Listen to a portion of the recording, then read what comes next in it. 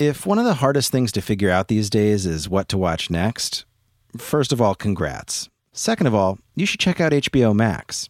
Discover something new to watch on HBO Max like Lovecraft Country, the new HBO series from Jordan Peele, Misha Green, and J.J. Abrams that's got everyone buzzing. Plus, HBO Max is the only place you'll find new binge-worthy Max originals like Selena Gomez's new cooking show. You heard that right. Selena Gomez is learning to cook, from some of the world's best chefs, no less. Find your next favorite all in one place on HBO Max. Start streaming today, download the app, or visit hbomax.com to start your free trial. This episode is brought to you by US Cellular. Let's talk about your cell phone carrier. When you think about your plan, does what you're getting feel fair? When it comes to staying connected, don't settle. When you switch to US Cellular, not only do you upgrade to fair, you're also joining a reliable network you can trust to have your back. No hidden requirements, no activation fees. Now that's fair. Learn more at uscellular.com. Hi, I'm Kara Swisher, editor-at-large of Recode. You may know me as someone who remembers the days when the internet was a wild west of unverified information, amateur pornography, and vicious flame wars, like last week. But in my spare time, I'm just a reporter, and you're listening to Recode Decode, a podcast about power, change, and the people you need to know around tech and well beyond. We're part of the Vox Media Podcast Network. Today in the Red Chairs, we have two people involved in the new independent film called Jezebel, which recently debuted on Netflix and is also in theaters. I'm here with Numa Perrier, the director and co-star of the film, and Tiffany Tenille, who stars as a young online sex worker in the 1990s. The film is based on Numa's real-life story, and it's been getting rave reviews. Numa and Tiffany, welcome to Recode Decode. Thank you. So I'm here in Los Angeles. I'm trying to do some really what I'm trying to do is do interesting podcasts all the time. But one of the things that struck me as this perfectly, it's sort of hidden. We focus a lot on tech here. We talk about media quite a bit. So why don't you talk a little bit about, and I was around, I was saying before when this was happening, when the internet first came online on AOL and other places. So I have a lot of, I wrote a lot about it at the time, including the Communications Decency Act and things that were trying to regulate this early internet. Why don't we talk a little bit about how this movie came to be from you, Numa? Well, as a filmmaker, I've been making films for the last 15 years. I always knew that I wanted to act and write and come to Los Angeles. And Jezebel predates all of that. So as I started to train as an actor, I was in a class with directors as well that were there to learn how to deal with actors better. And that's where I really caught the directing bug first. And so I started making my own short films. I started working a lot in the digital space. I ran an independent digital streaming network that started on YouTube called Black and Sexy TV. And just worked on so many projects from script to screen. As a director, as an actor, as a writer, I always knew that eventually I wanted to make a feature film because a lot of that work was short form. Sure. But I had a lot of experience in production and storytelling and a fan base and was really ready to make that move. So you used these tools very early, the online tools really early, because that was where access was for people who couldn't just start a big budget film right away in Hollywood. Absolutely, kind of thing. yeah. So talk about that. Talk about that growth of people through that, because that's the way these voices are starting to come up into wider and wider and more mass market. Yeah, the first short film that I made, I put on YouTube, and it was when YouTube, not when it first came out, but it's like 2006, 2007, early YouTube, before even it really looked good on YouTube, and you weren't really advised to put an actual film on there. It was more for the vlogging space. I did it because I wanted the film to be seen. I just had an early sense of the internet being a place where I had freedom to do whatever I wanted, to post anything, to connect with anybody. And I just wanted to put my film on there, and I started meeting other like-minded people who were putting their videos and their projects on YouTube as well. And then the technology started improving, and now it's a space where you can really, you can produce an entire series that looks great, that can go directly to the people who respond the most to it. Right, where you find your audience. Absolutely, yeah. All right, so this is where you started doing this to Jezebel. Exactly. So I said that I want to make a feature film, but I always had the vision of it going to the digital space. So everything that's happening with the film now feels perfectly aligned with that, because all of my works I've been kind of self-distributing in that space for many years. For most of your career, right. Yeah. And so this right now, just to be clear, it's going to be on Netflix. Yes. This is today. This doesn't know when this airs. But it's today. I know. It's now on Netflix. Okay, I'm going to get to you in a second, Tiffany. But it was... So it's on Netflix. It's also in theater. It's going to be in the theaters. Yes. It opens in L.A. Friday the 17th at the Amanda Cinema that Ava DuVernay built. And her company, Array Releasing, is distributing the film. Right, which she has been looking to try to find more diverse voices and stuff like that and to push them out to the public, essentially. Absolutely. All right, Tiffany, how did you get involved with the film? And we'll talk about what the film's about in a second. Go ahead. Well, it was really interesting because I admired Numa. I didn't know she knew who I was at the time I got the role, but I admired her from afar and was really fascinated with her. And I believe that the universe kind of brought us together because I saw that she was going to be hosting an event showcasing her previous films. And so, I just showed up and she shared You're an actor. You're looking for I work. am. Yeah. I am. So you were looking around Hollywood and then you wanted to go meet her and talk about this. I guess you can say that. Yeah, I mean, I don't that's okay. necessarily want to just work with anyone. I mean, it's a very film though too. I already had a film out, and Numa actually was. What had you been doing? You came here from where? I'd love to know I your came background. from Chicago, more specifically a suburban town called Oak Park. I know. And that's interesting. It's a beautiful town. Isn't it so beautiful? It is. And so I just grew up in Chicago. Went to the theater school at DePaul University, and immediately after I graduated, I already had the role Roboto. It was a USC film, and then I just left Chicago and went on Faith and came here. So with that project Roboto, that's actually how I was. Explain Roboto. Okay, Roboto is a foreign film. It's a French film, and it's about a young boy, another coming-of-age story, who basically is abused by a family member who actually is a male, his stepfather actually. And I played his girlfriend. I didn't have any lines in the movie, but I was like his girlfriend, but also I was someone who saved him. Without words. Actually. Like we do. Exactly. Don't even go into it. That's how we do it. Yeah, no, exactly. So that project, Roboto, by Erica Watson, who's amazing, that's how Numa and I connected, because I saw that she was going to be moderating an event the next day with Roboto in mind, with a bunch of other slew of short films. And so I wanted to go meet Numa because I was a huge fan of hers, and I just wanted to introduce myself. And you had seen her online, on YouTube, and that's how you got to know. Yes. I mean, what I want to get to is the idea is that these connections are being made in different ways than they used to be. You're not at the Polo Lounge or playing golf or becoming... we're like, what's the Polo Lounge? No, but just the idea of how people connect now and do creativity is a very different way than it was, and it gives you the ability to do so or to meet each other.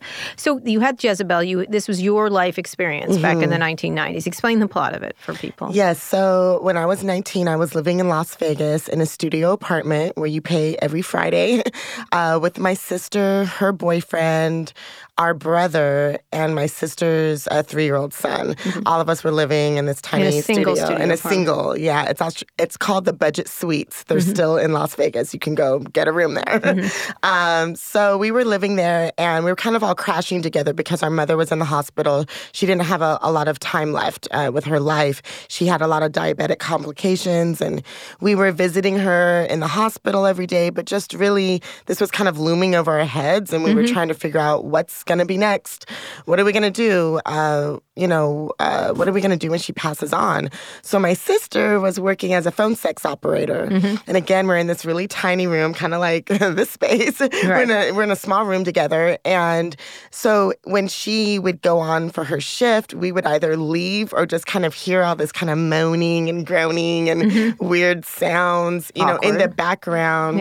Yeah, with the TV going. So it was awkward. It was also funny. It was also gross, but it was also kind of this curious thing where it's the first time that I'm hearing, little snippets of different sexual things, So and this was to make money. This was explain the online sex industry at this time. People would call on phone. Yeah, it's the 1-900 numbers. Men would call in, and there, women all over the world would pick up the phone, and then they would develop their own clientele that way, have repeat callers, form intimate relationships even. And people that would was pay really, by the minute. Yeah, people would pay by the minute. And, they could fulfill their fantasies in that way, but also connect to someone in that way and have a more intimate experience. So my sister was doing that work, and it was a crazy thing for all of us, but she was the one that was making sure the rent got paid every Friday. So when our mother passed away, she was looking at me like, what are you going to do with yourself now? She knew what my dreams were. She knew that I wanted to move to LA and be an actor and Had you write. grown up in Las Vegas? No, my family, we moved around. I was adopted at a young age, and our family moved all around the country.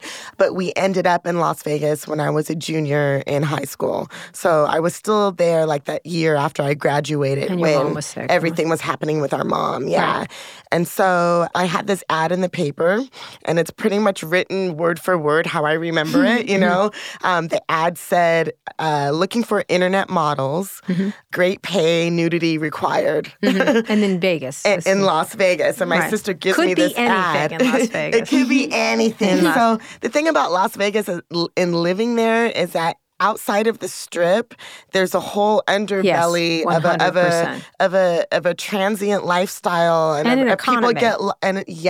A very specific economy and a very specific environment that is grooming you into a possible sexualized anything, Right. I went and did a story once there about the strip malls around. That's exactly right. I think you capture that beautifully. That sort of sad strip mall. And yet not. It's dignified in a different way too. At the same time, I went and did real blue collar. Yeah, real, and it was vajazzlers that would put sequins on strippers' vaginas. And I would have I kept going, ow, that looks like it hurts if you put pants on. But it was it was really fascinating. And I remember thinking, this is really fascinating because it's a whole. Of course, you need vajazzle, right? And I didn't even think of that as a job, but it was interesting. And so there's this whole catering either to the strip clubs or the shows, also the whole thing, everything that goes on. But everything you can imagine. Right. So you can go to a strip club, or you can go to a highly multi-million-dollar production with beautiful nude women dancing who are trained dancers since they were 2 years old. You can be a cocktail waitress. There are topless cocktail waitresses. There were all these job opportunities that were very sexualized jobs. So it wasn't uncommon, to see something like that at all in Las Vegas. And my sister said, you should go try this. You go try this, go make money, and go figure out how you're going to get yourself to LA, So I went into the office because we didn't have internet in the early days of the internet. We didn't even have that in our home. Right. A lot of people did it. And if you did, you had dial-up. Right. So I had to actually go into an office like a real job. Because this was video, not phones. Yeah, exactly. And I was hired on the spot. Started working the same day. I was the only Black woman working there. And the film is really about how I came of age through that job and how the relationship with my sister and I, how that changed, how it expanded, how we cared for each other. Right. And that's really the heart of the movie. Right. And one of the things is you got to the internet much later, I'm guessing. Yeah. You look pretty young. Were you aware of this history of the internet, Tiffany, that had happened? You couldn't really research this. I mean, there is now obviously people doing video sex and video, all porn tube and stuff like that. Yeah, so different. I'll admit, when I was younger, I used to go on this thing called the party line. So that was our version of I guess what you were talking about, the internet and everything. Right. It was just have fun and, flirt. Have your own, escape world and fantasy, and you can be whoever you want it. Right, right. But this idea of one of the things that people don't realize the early internet was, I think I when I wrote my book on AOL in the 90s, this was in the mid-1990s, I said the house that sex chat built, because it was all about sex chat in these chat rooms. Yeah. And then it became video, which changed it rather quickly. And when they first had video there, one of the things, when they first started introducing video online, it was so jerky because of the dialogue. Yes, it was all delayed. It was so but crazy. then they would only be able, in terms of using singers, they couldn't use any singers that moved. Like Madonna didn't work well, but Jewel did because she didn't move, because she would just sit there and strum. But it was a really pioneering place. How did you learn about what it was? I mean, there are versions of it today, but it's not quite the same thing. No, very different. Yeah. You mean in doing the research? Yeah. Oh, I watched documentaries. There was a few on YouTube and Netflix. And I just delved into the world, but I was very adamant and careful not to go too far because in the movie, Tiffany is having this awakening, she's going through it for the first time. And I really wanted to honor that and bring that experience for myself experiencing it and learning that world for the first time. What did you think about it when you heard, like, people, well, they do a version of it today, but that this was one of the first uses of internet technologies? At first, I judged it until I started doing research. And I was just fascinated by how fun, actually, it looked like, and how I learned a lot about fetishes, for example, and like how, for example, people can get something out of balloons and you sit on it, and just these really quirky things that excited me a little bit, actually. And when I saw the people, because it was a documentary, the actual people, the human being behind the fantasy girl, it was just like, wow, these are real girls just trying to make it. These are women trying to survive. Right. Well, if you talk to anyone, once you talk to them, I remember being in a strip club once and actually asked them about their lives, and so much different than what was going on stage, which of course it is. Of course. Right, of course. You're creating a world. Yeah. So Numa, when you were doing this, did you think at the time, I'm going to make a movie about this, or just was this, you were doing this to make money? Oh, no. I was just like making my money, escaping from that studio apartment. I hated, I would rather be at work than going home. So I actually loved going into work because I got to wear costumes. And I started having my frequent clients coming to talk to me. Sometimes we would just chat for an hour about our lives, you know.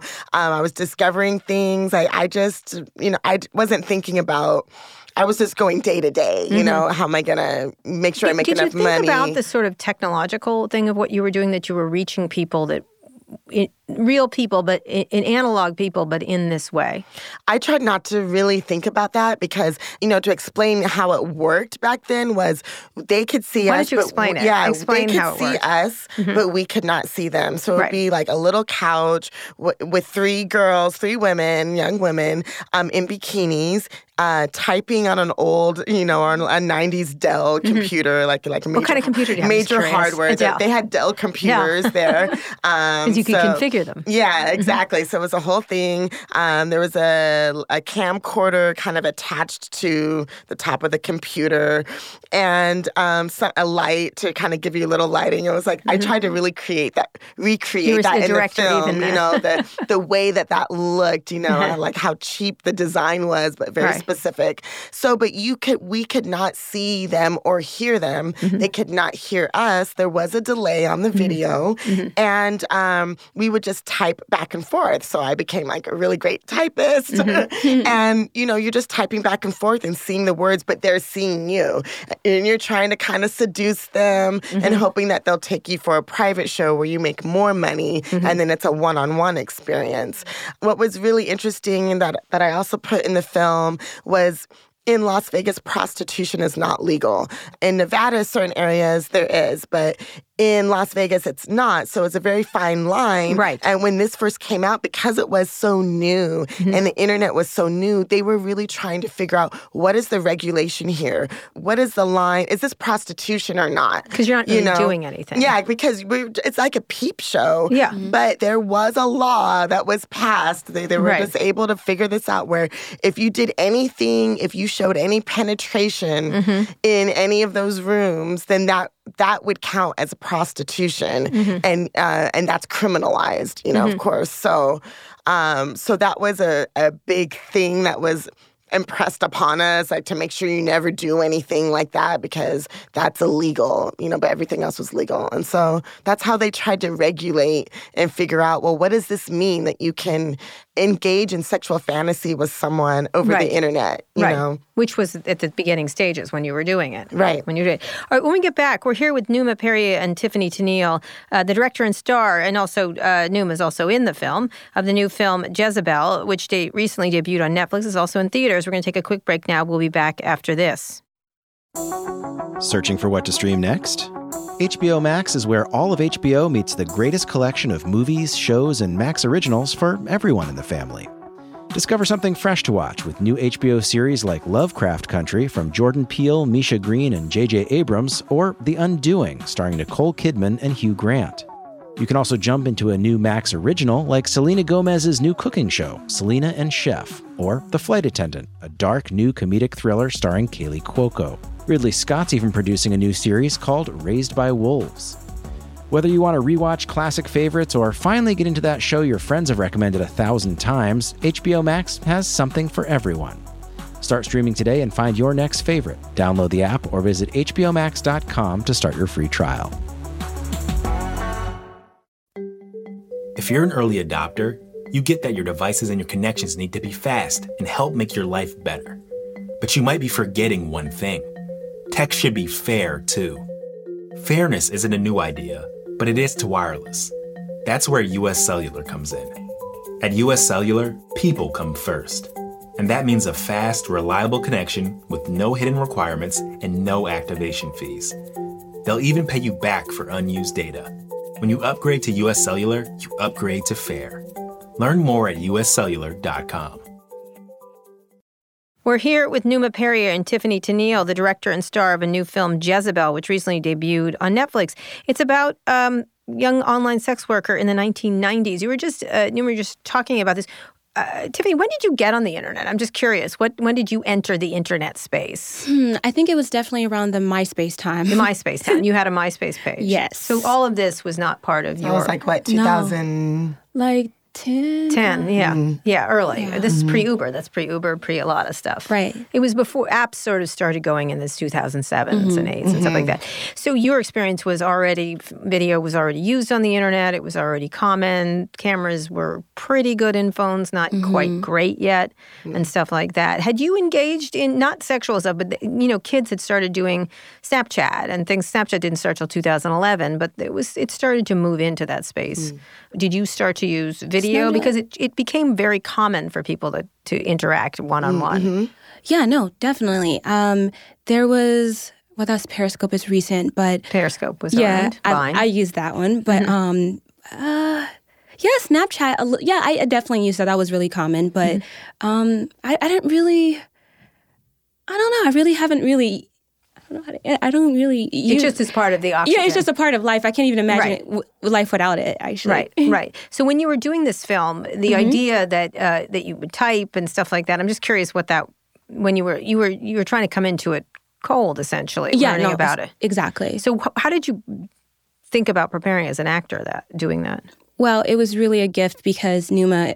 I'm playing her, and she's, right there side by side with me. So I really got a chance to, delve into her world and, unpackage her story and interview her. So that was a lot of part of my journey with her, just getting into her. But also, bringing my own experiences. Numa and I share such rich history, a lot of the same history. We both were adopted. Birthdays are days apart and some really other cool things. So it was just, journaling and just trying to just trust in the moment to just go moment to moment and not come in with too much besides. Right. Well, what's interesting that I thought about it was one is the decision not to use nudity in a business that's about nudity or being sexualized. Can you both talk about, first you, Tiffany, about this idea is that you slowly come into your power. You begin very nervous in that interview where you have to strip, and then later you have control of that experience more and more, and seem to, I don't want to say like it because that's not really what I mean to say, is that you get you take power over it, I think is really what more to the point. Yeah, become emboldened by it. Yeah. Actually, that very first scene where I'm asked to the character is asked to strip her clothes off, that was one of the hardest scenes we had to shoot because because, first of all, we didn't shoot a lot of scenes more than once. It was just like really quick. We shot the movie in 10 days, so it was just no time for, extra things. But that one, we spent time with it because we wanted to explore the curiosity in that world, maybe, finding the enjoyment. And it was just a hard scene to, shoot because, no, I didn't get nude, but I definitely was pretty bare, And Numa, I really love Numa so much because she's like, she goes as far as she could. Like, she didn't say cut until like something like until you can see something, basically. Right. Yeah. Which I thought was cool because it like fueled me, the character, with like even more trepidation. Like it intensified that experience. Right. It reminded me a little. Did you see Bombshell? Also, there's a scene where where he's asking her to twirl and do some other things with Roger Ailes. And what it did get through was sort of the degradation of it, which was really interesting. Yeah. But it wasn't in a prurient way. It was in a horrible. It was horrible to watch the entire thing. But later you get control of it, especially that scene, which you can compare them. It's interesting, this scene where you are negotiating over having another girl on the video, where you controlled that discussion with the owner of the service. With the higher pay scene? Yes, the higher pay. Yeah, the higher pay scene. Oh, yeah, certainly. I enjoy my job. She enjoyed her job. She became good at it, and she wanted to get her worth. Right. That, to me, was really fantastic. Yeah, it also sort of true story. Yeah. Both of those scenes actually happened to me, so I was like, I got to put this in there. So talk about when a lot of people think of this industry, they do think of it as sort of degradation and people being used and this and that. Can you talk a little bit about that and how you see the internet both giving people power, at the same time also creating these ways people communicate? Because it is sort of, it's not analog. Because you wouldn't have necessarily, if someone said, be in a peep show, you might not have done that, correct? Like an actual one where you're behind, where someone's this sitting. Gave it a whole different sensation Would for you have me. worked in a peep show if that had... Maybe. Yeah. Maybe. But in this case, it was different. In this case, it really was like, well, what is this thing? What is an internet model? I really didn't know what it was. And I was learning technology and sexuality at the same time. I think that the space, I'm really glad that in the film that question kind of comes up. Like, exactly. Exploitation versus agency. What is this space? What can happen on the internet? The anonymity of it, but also the connectivity of it at the same time. Right. All of that is definitely being raised in the film.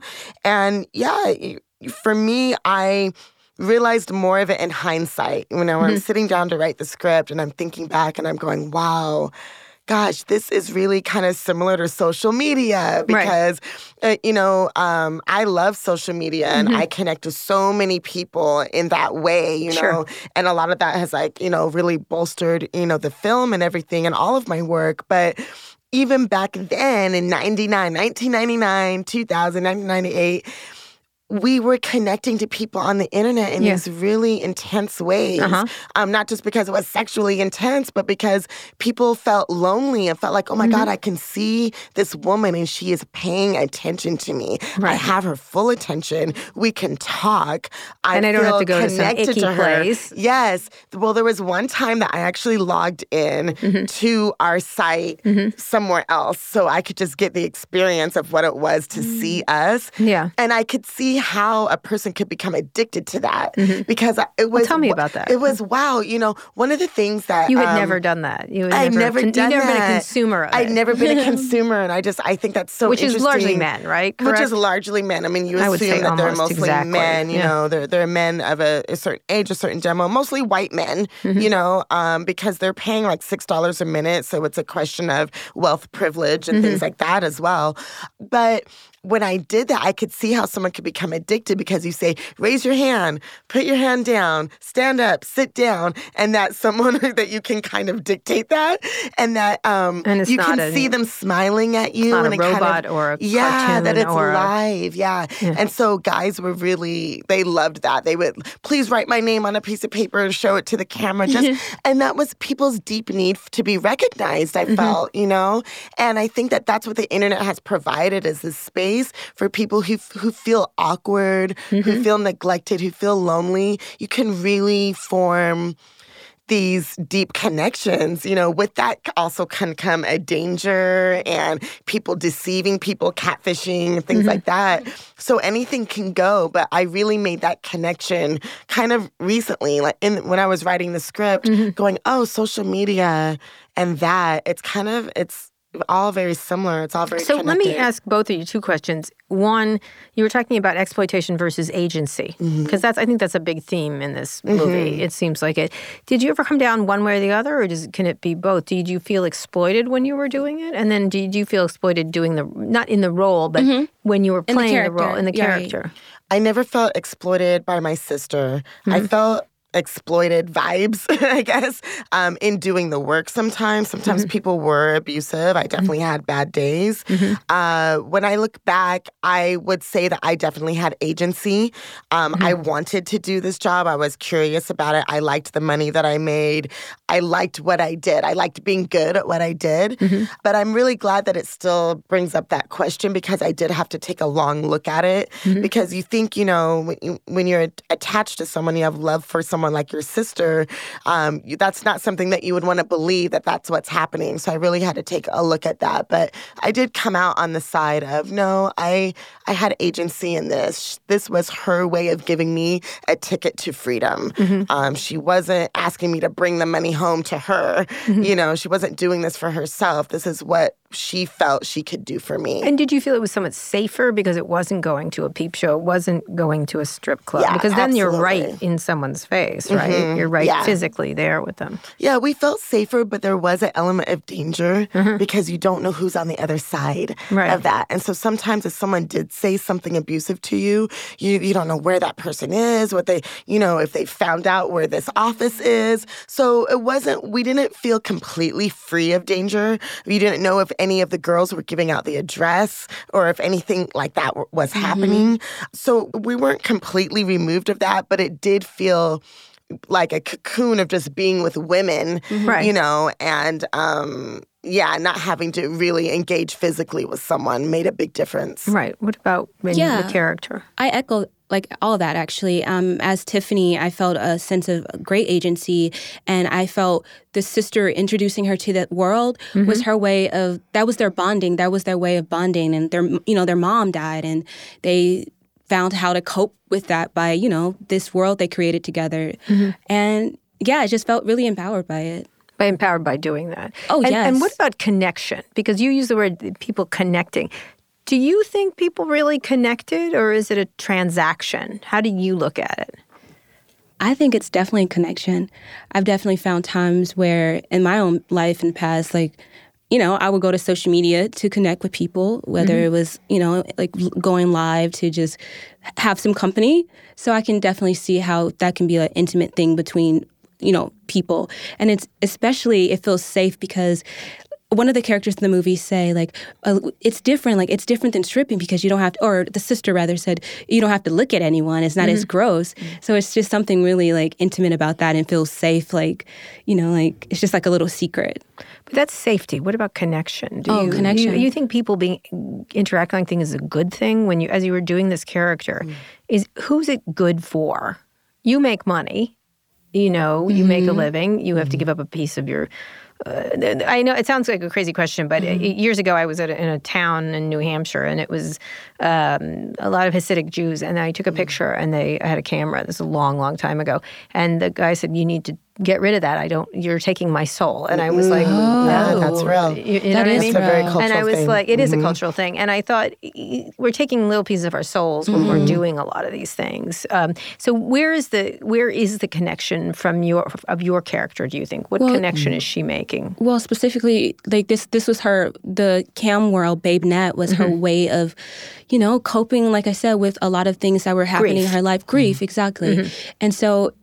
It was, she was giving so much of herself, but it was selfish. It was almost like therapy in a sense when after the scene when her mom died and she revealed on her job, to this guy who she built this bond with that, what's going on in her life.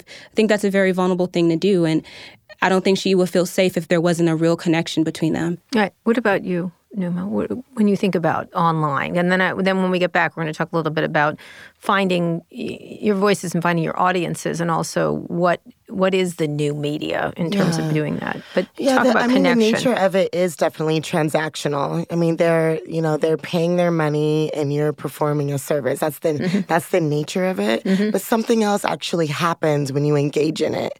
And that is kind of, when I was watching it from the outside that one time, it's kind of this like magical thing where, oh, wow, this person is really giving me their attention and their time, and it pulls you in and it disarms you. That doesn't mean that there aren't things that were strictly transactional. I try to show both in the film, that there are times when it's just like, take your shirt off, rub your titties, and then they log off. Log off really quick. Boom, they're gone, because they're just trying to get out of there and get what they need, And so, of course, that's a transaction, and that's a part of the job. That's the blue collar kind of part of the job, And then there are people that actually are like, where are you from? And start really asking you questions and wanting to know about you. And which one did you like better? Does that take more from you when they want pieces? It takes more from you when they want to know things about you. But not like sometimes you, for some reason, like the person, or you feel some affinity for that person on the other side, and then you just drop into it, and, and then next thing you know, like, you're close. You become close. And I think that, in sex work across the board, that's actually very common. I think that's not talked about, that deeper connections are really formed in very long-lasting ways. Do you think online is different than in person in that case? Not that you did that. I mean, it's just an interesting relationship. I kind of do, because the thing that happens online is that you're kind of creating your own vision of what that other person is as well. So you can become even more infatuated because you're not faced with the reality of that person, and how that's going to land on you. And you're creating in your mind, where this could go and how you feel about them. So it's a very kind of rich space for that. All right, we're here with Numa Perrier and Tiffany Tenille, the director and star of a new film, Jezebel, which recently debuted on Netflix, and also it is also in theaters, and they're dancing right now. We're going to take a quick break now. Is this today? I hope you're doing something good today, but now we'll be back after this. We're here. We'll talk more when we get back. Here's today's STEM tip. Don't throw out that old plastic bottle. Repurpose it by turning it into an awesome terrarium. Just fill it with sand, pebbles, soil, and your favorite plant. It'll grow sealed right in its own ecosystem. Learn more at She Can STEM. A message from the Ad Council. Okay, we're back with Numa Perrier and Tiffany Tenille, still dancing, the director and star of the new film Jezebel. You called it Jezebel. Why? That was your name online, right? Yes, that was the name that I your took name online? Because I love. Okay, a maligned person, by the way, in history, Jezebel. Well, yes, but I didn't know that at first. Many women are maligned. The name Jezebel is a beautiful name phonetically. It's beautiful. There's that song, Sade sings Jezebel. I always loved that song. I loved the story in that song, which is about a woman who was not born with a silver spoon in her mouth, but she became, the best, and I just related to that song. It was just like so deep for me. So I always liked the name. I always wanted to use that name, but I learned that Jezebel is a name that is used to shame a woman. Yes, it is. Jezebel is a name that's used to put you down and make you, to belittle you and make you, feel bad about your own desires, and what you want. Sexually speaking, yes. Sexually speaking, as to make you feel ashamed. And so I knew that I could never use that name in my life.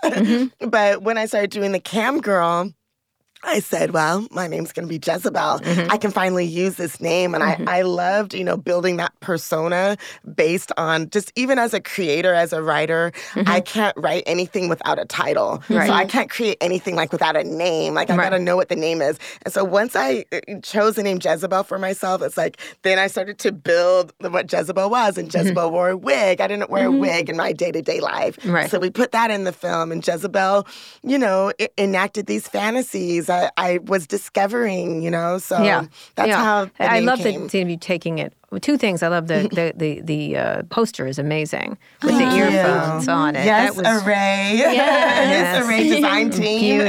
Beautiful. It really does. And the headphones you wear throughout that. Tell me about that. It was a really interesting choice. Yeah, actually, it was my idea. Actually, Numa and I collaborated greatly with, she just really... You're wearing these old, just so you know, she's wearing headphones from the old days. Yeah, like the cassette player headphones that are now sometimes in Walkman, airlines. Walkman. Walkman headphones. Yeah, it just made the world open up for me because it is a period piece in a sense. And when doing research for the film, I just studied that year and the time around it. Like, okay, what would I listen to? What type of entertainment would I have? Like, just what type of clothes would I wear? What was popular? And we didn't come from wealth, so I know I wouldn't have that, but I would have something like it. Maybe that was a Christmas gift. And we all soothe ourselves through music, so that was one element that I really was passionate about bringing to the movie. And I thought it really it was elevated. great too, because I said, maybe that's a thing that, it was great that Tiffany brought that idea in, because although I didn't have them at the time, I said, she could have possibly had them. And it was great because that's what she would do when her sister does the phone sex. Yes. Right. Is put those headphones on the and then they Walkman. just became like an iconic piece of the film. They're on the movie poster. Yeah. It's You just didn't have a great. Walkman back then? I didn't have a Walkman. Yeah. I still have my old one. Oh, you do? Yeah, of course it does. You kept the one, right? You have the one from I have set. it. Yeah, I have so many cassettes. I didn't want to go into it. Okay. I have them all. I have 8 tracks. I got my gosh. They're all in boxes. I have originals. Oh, you don't know what I have. I have so much stuff. I've been storage. I got I got storage. A vault. I got a vault. Yeah, I don't know what I'll do with it. I'll give it to a museum someday. So let's get to the idea of doing movies like this in today's society. Look, you have a lot more ability to distribute. You're doing it in this very innovative way. Now you have Apple in here. You've got Google's coming in. You've got Amazon spending money. Board, Right, it's everywhere. And there's all kinds of money, and there's big money being spent on lots of interesting, different creators. Talk about, and yet Hollywood remains, you have to do with the Oscars. Look at, that is one of the, whatever you think of awards. I don't think a lot of awards, but people in Hollywood do. You still have this lack of representation all over the place. And yet never before has been more outlets for representation happening, especially on a site like Netflix, which really does have a range of stuff or they're funding a range of stuff. Yeah, I think Netflix is really leading the charge, and they always have been. Right. Actually, they were the first. So talk about that now. What's it like as a creator, and then what's it like as an actor? Because it continues to stay the same, but is different, I guess. I mean, may you tell me. Yeah, well, I mean, as, a creative person, as a filmmaker, someone who's determined to get their projects out, I do pay attention to that, but I have to look from the other side, the other perspective. I feel like I am represented because I'm creating this work. Right. I feel like on Twitter, on Black Twitter, there's a representation of Black women. Our voices are being heard. Our films are being made. And there is kind of that struggle between, our films are, getting made a little more now. We have all these great places where we can congregate virtually, Twitter, Snap, Facebook, Instagram, everything. But we still sometimes want to fit into an aging paradigm. Right. And now that aging paradigm is trying to overtake the space that we do congregate in, which is the digital space. Right. So it's really interesting to see that happen. And for me, I'm just always just going to keep going forward. As long as we have, places like YouTube and we have platforms where we can put our videos and our films out there, we will have representation. But it's just kind of the way people are looking at it is a little bit backwards. No, the representation isn't in something that's dying, but the representation is right here. It's right here over here. And I think it would be a really radical thing for people to say, we're just going to completely cut that off. But I would love to see that. I would love to see, only men show up at the Oscars this year. Just go let the men enjoy the little party then. And then what would happen if we just really all just did something else? It's interesting. They tried that during Me Too, if you remember. Yeah. They were doing that. One of the things is that but they didn't do it. They didn't do it, right. That's the problem, is that it's an industry based on fear and insecurity in many ways, or has been. And it's an industry based on not lack of entrepreneurship. And I think you're entrepreneurial, and so you're able to do that. And that if you were when I was talking to the L Word cast, actually, it was just in here years ago, I was trying to get them to be more entrepreneurial because I said, this stuff that's coming is going to give you great agency to do what you want. You don't have to be part of the system. You have to worry about what you say. And I said, you're overpaid salary people. You're overpaid employees is what you are. Hollywood people. And then you're employees. That means you have to go and sit where they say to sit. And so it was a really interesting thing. And so what's happening is that it gives these new technologies to give people more permission, ability, not permission, agency to do things. Yes.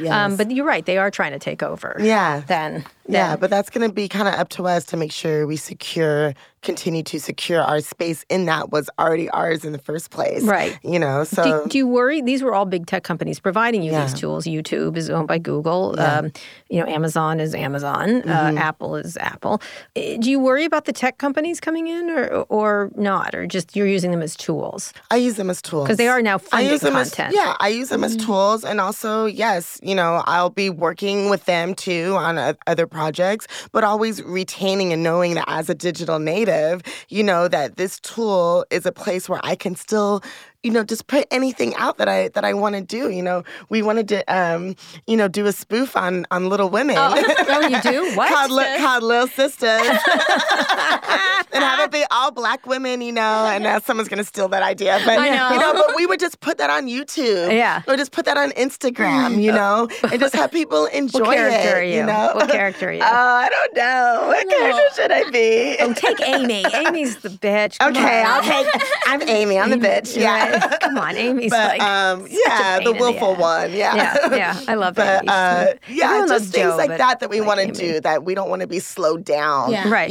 So I think money is great. I think a lot of money is great. I intend on, making more films with tons of money. And I also intend on, having that control and that agency to put things out on a platform like YouTube. What about as an actor? Is it still the same? Do you feel you have more ability to do things? Or I know a lot of actors are doing more in different things, and there's now there's content all over the place. And it's a golden age of spending on content. Oh, yeah. So how do you feel as an actor? And do you want to make things too? Yes. Yeah. Okay.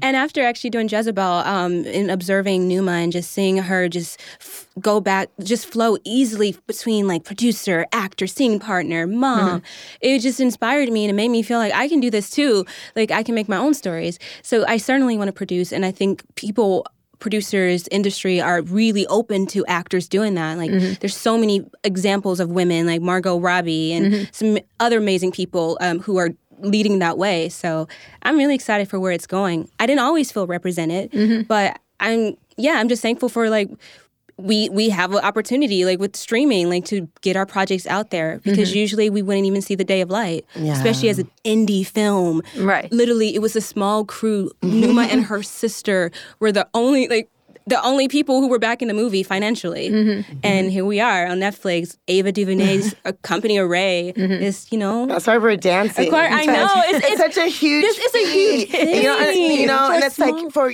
like women are going to see this, but like especially Black women, they're going to see this film. They're going to see these sisters. They're going to see this underbelly story. It's not slick. It's just like raw and real.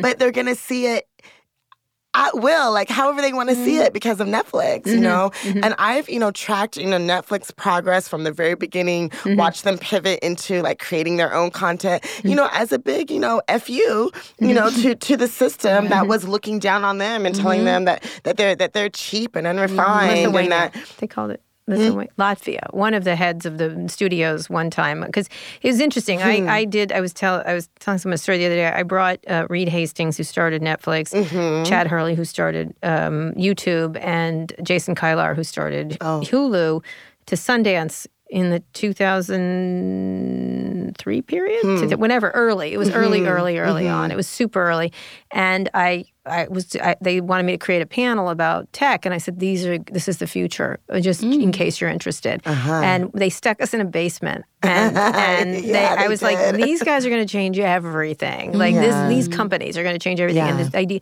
and I said, if you haven't heard the word streaming, you better start to learn about it. Like, and it was interesting. So you knew. And it was interesting that everyone was like, well, that's ridiculous, just another distribution. I go, no, it gives you freedom finally. Like, don't have to leave your home. Well, you can find your audience. That's what it was. Exactly. And they can find each other. And it doesn't have to be this huge commercial story. It could be something so profound and just simple, and like underbelly stories, stories about regular people. Or it can find a bigger audience too. And that's what I'm excited about. You can maybe one movie just should only be seen by 1 million people, or maybe it should be seen by 90,000 people, but you'll find the exact 90,000 people. And so what was interesting about it is it did suggest that many more voices would be heard.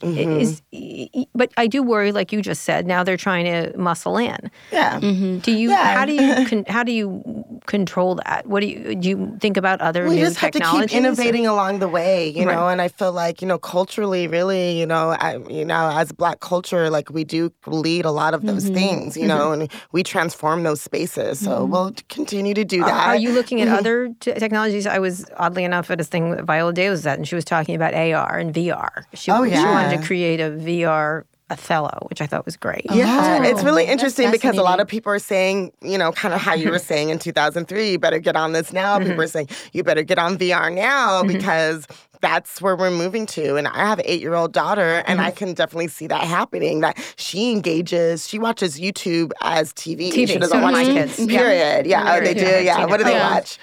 Lots of things. Yeah, it's just very, have the different very. bloggers They have. that they love. Maybe you watch it that way too, because they don't watch network television. They watch things on network. They watch Simpsons, but they watch it in pieces. They watch Rick and Morty. They're 2 teen boys. Yeah. But I'll tell you, most of their consumption is on YouTube or elsewhere. Exactly. So they're YouTube native. Right. And then my daughter loves going to the VR spaces, and that really is it. And so it might be hard for us to see, but you can see it through the eyes of a child for sure. Right. That they don't see anything else. That they don't, process the world in that way. Consume that way. Yeah, exactly. So just a couple more things. Do you guys think social media and other things are really important to the getting this movie out? Oh, God. Yes. Vital. This is a grassroots. Book Smart did that. God. You got to have, yes. And I told everyone, if you're not on social media and really using it, you got to figure that out now, because we need that for the movie. So our entire team is engaged in that way, and the entire Ray team. And I don't see any other way that people would even know what we're doing, So when you think about Hollywood, both of you, if you could answer this final question, what is Hollywood to you now? I mean, here you are, you grew up in Chicago, you grew up a lot of places. Yeah. What is Hollywood to you now? Does it have to be a place? Here you are in Los Angeles, and you're dancing today because you should, because it's Jezebel Day. Yeah. Let me just tell you, every day is Jezebel Day. Yes. I'm going to lay that one down. Lay it all the way down. How do you look at Hollywood now? What is Hollywood to you as someone who wants to be a filmmaker, wants to keep making films? Where do you see yourself? What does it look like in 10 years for each of you? What does it look like? I plan to continue to make films, television, everything. It doesn't look different. The technology may change, but what I do, what I create will continue to, have the same fiber, I care so much about Black women being centered, and I feel like I'm part of ushering that in. So I just see that increasing and expanding more and more. Yeah, technology will shift, and I don't know how, but I'm going to try to stay on the cusp of it all the time. But I think I'll always, care about Black women's stories first and foremost. And so that's going to be my life's work. Yeah, and for myself, I see myself thriving very successfully in this in Hollywood now. I didn't always think that I could do that based on how I look. But now I really do feel like it's possible, even if I have to take the pen in my hand, if I have to build my own table, which I do plan on having my own production company. But to me, it's a very exciting time, and I'm hopeful, especially to bring something like Jezebel, something so different, groundbreaking, grassroots. You can really make a movie with a shoestring budget. You can get it out there, and it can become something so big if you serve the story. So I want to continue to serve stories. It's so funny you use that thing. I've heard it from lots of, even in Silicon Valley, people, marginalized people of all kinds. It's like how, I don't know if I could see how I look, how I am. And it's such an interesting set of words to say, you look fine. Thank you. I think so, too. It's interesting. Because growing up, I didn't always think that. Thank you. And so it's kind of an interesting, it's an interesting thing if we can move past that, because there really is, there are audiences everywhere, and there's I feel that right the now. stories that need to. And I do think that stories cross. Of course. You know, all sisters are embracing this story. And in like my early mentorship of the script, you know, I was talking to Patricia Clarkson. Yes, Patricia Clarkson was incredible. I love her. Patricia Clarkson was one of the mentors early on in this script, and she was talking about her sisters. And every woman in that room was talking about their sisters, if they had one, and who in the family gave them permission to start exploring anything sexually. And between sisters, it's usually that's usually that person, you know, that you first tell your secret, a secret like that too, you know? And so, yeah, it's really kind of envelops women in that way. Right. Where's your sister now? She lives on the East Coast. She's seen the film. She saw it in Philly. We opened a film festival in Philly, Black Star. She came out. It was the most perfect screening for her to be at because it was full house. I brought her into the Q&A. And some of the people knew that it was my true story because I've been attending that festival for years. Yeah, and they knew, but some people didn't know. So when I had her down for the Q&A and I said, this is my sister and this is our true story, they just, they had so many questions. And so she watched on Netflix today, actually. She watched the movie again. Cool. Have you gone online now to see what's going on in the online cam space? It's changed a lot. You might want to check in. I have checked in on it because I was just curious to see the contrast in making the film, you know. And now, you know, I guess you can see the other person now. And it's you're confronting a lot more now. So the hats off to the women who are doing it now. A lot of the economics have collapsed because people are doing it for free. That so too. True. That too. So I did go, you know, definitely take a look. And I was like, you know, the finances of this don't make sense for me, you know? Right. But, and then, you know, they're trying to regulate everything. They are. Now you can use PayPal, though. No, you can't, actually. They don't, PayPal, some of the payment services won't work on it. Because it's... Gotta get that Cash App. Actually, Venmo. Sorry. No, I was going to tell a fun story. Go ahead. No, I mean, speaking of like Cash App or Venmo, okay, Numa and I, we went to celebrate one day. We went to this, it wasn't a topless place, but it was just like okay, never mind. Don't worry. Okay, go ahead. It's bad. Go ahead, quickly. Okay, I'm like, anyway, so Numa and I went out celebrating, and we went to this incredible place. This is a bikini bar. Yeah, the bikini bar. Okay, bikini bar. But I was so fascinated by this one girl said, you don't have to, no worries if you don't have money. She had a shirt with like a Cash App. And I just thought that was so innovative and like it is. leading to the direction we're heading to. Well, anyway, please see this movie. It's Jezebel Day, and you can see it on Netflix, and it's also in theaters at various places around the country, but probably best the online. Amanda Cinema. Okay, in Los Angeles. But if you're not in Los Angeles, on Netflix. Yes. Thank you, Numa and Tiffany, for coming on the show. You can follow me on Twitter at Kara Swisher. My executive producer, Eric Anderson, is at Erica America. My producer, Eric Johnson, is at Hey ESJ. Numa, where can people find you online? Miss Numa, MISSNUMA on Insta and Twitter. Okay, and what about you, Tiffany? Just Tiffany Tenille, Tenille, Tenille. As in Captain Ann. Yes, that's where I'm at. Yeah, exactly. Okay. All right, terrific. On Instagram and on Twitter, Tiffany_Tenille. Okay, and the movie? #Jezebel movie. Okay. And you can find us on Netflix. Okay, Jezebel. great. If you like this episode, we really appreciate it if you shared it with a friend, and make sure to check out our other podcasts, Pivot, Reset, Recode Media, and Land of the Giants. Just search them in your podcasting app of choice or tap on the link in the show notes. Thanks also to our editor, Joel Robbie. Special thanks to Garden of Sound in Los Angeles for hosting us today. Thank you for listening to this episode of Recode Decode. I'll be back here on Monday. Tune in then.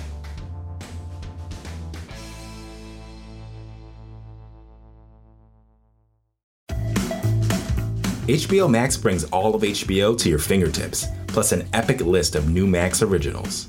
Whether you're into animation, classic movies, or binge-worthy series, HBO Max's suggested collections are curated by real humans, not robots, so you find the right thing to watch every time. With thousands of options for you and the family to choose from, it's the streaming platform of your dreams. HBO Max, where HBO meets so much more. Start streaming now at hbomax.com.